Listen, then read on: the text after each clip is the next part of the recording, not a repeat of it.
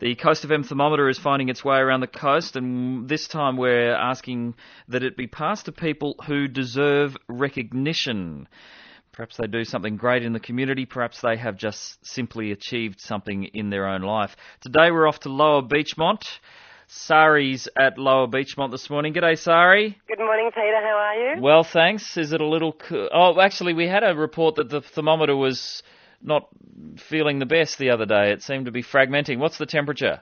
The temperature is 17 degrees, and I've actually double-checked it with another thermometer. Yep. So even though it does look a bit dodgy, it's working well. It's still working all right, yes. Perfect. Okay, that's good. So 17 degrees at Lower Beachmont, and a beautiful morning, I take it?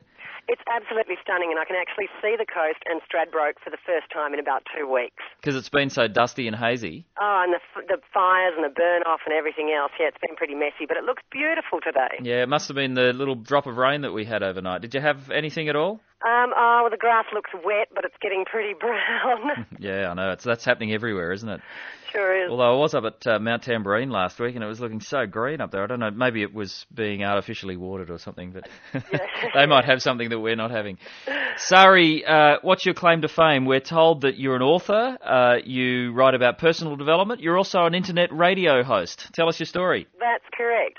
I've been a professional change agent for over 20 years, and what that means is that I develop change programs and growth programs and look at facilitating and managing change both at corporate and individual levels.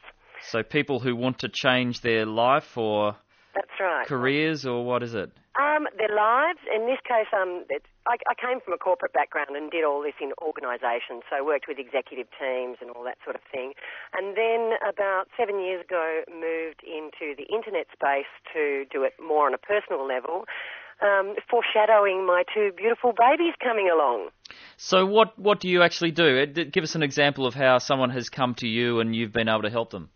Okay, I've written a book called Uroc's 33-Day Challenge, and that's a do-it-yourself, life coaching program that's distributed all over the world. I have, as you said, an internet radio podcast that has almost 300,000 subscribers around the world now. Gee.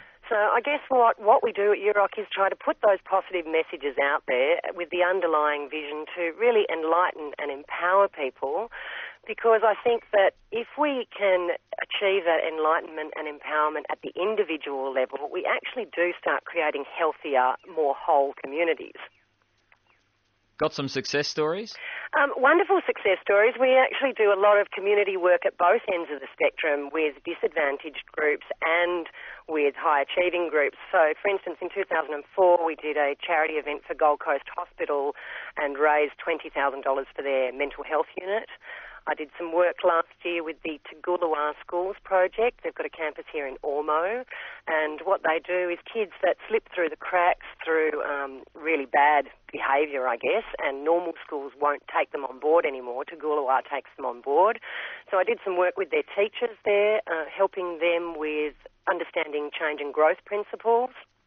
And at the other end of the spectrum, doing work with, last year I did the Young Women's Leadership Conference, which was girls from all schools across the Gold Coast, so 10 different schools, 200 young girls, right at that point in their lives when they're a bit unsure, and really putting that message through that the diversity is what's key to our communities being happy and healthy, and that being a unique and unrepeating miracle is the place to be. Not trying to copy anybody else, but really finding your own light. Being a, what is it, unique and unrepeating miracle. Yes, yes. Here we go. My favourite catchphrase. There's our thought for today. Thanks, Sari. Thank you very much, Peter. I'll get you to pass the fragmented thermometer on to somebody else who deserves recognition. Thanks, Sari. Wonderful. Great talking to you, Peter. See you later. Bye. Bye.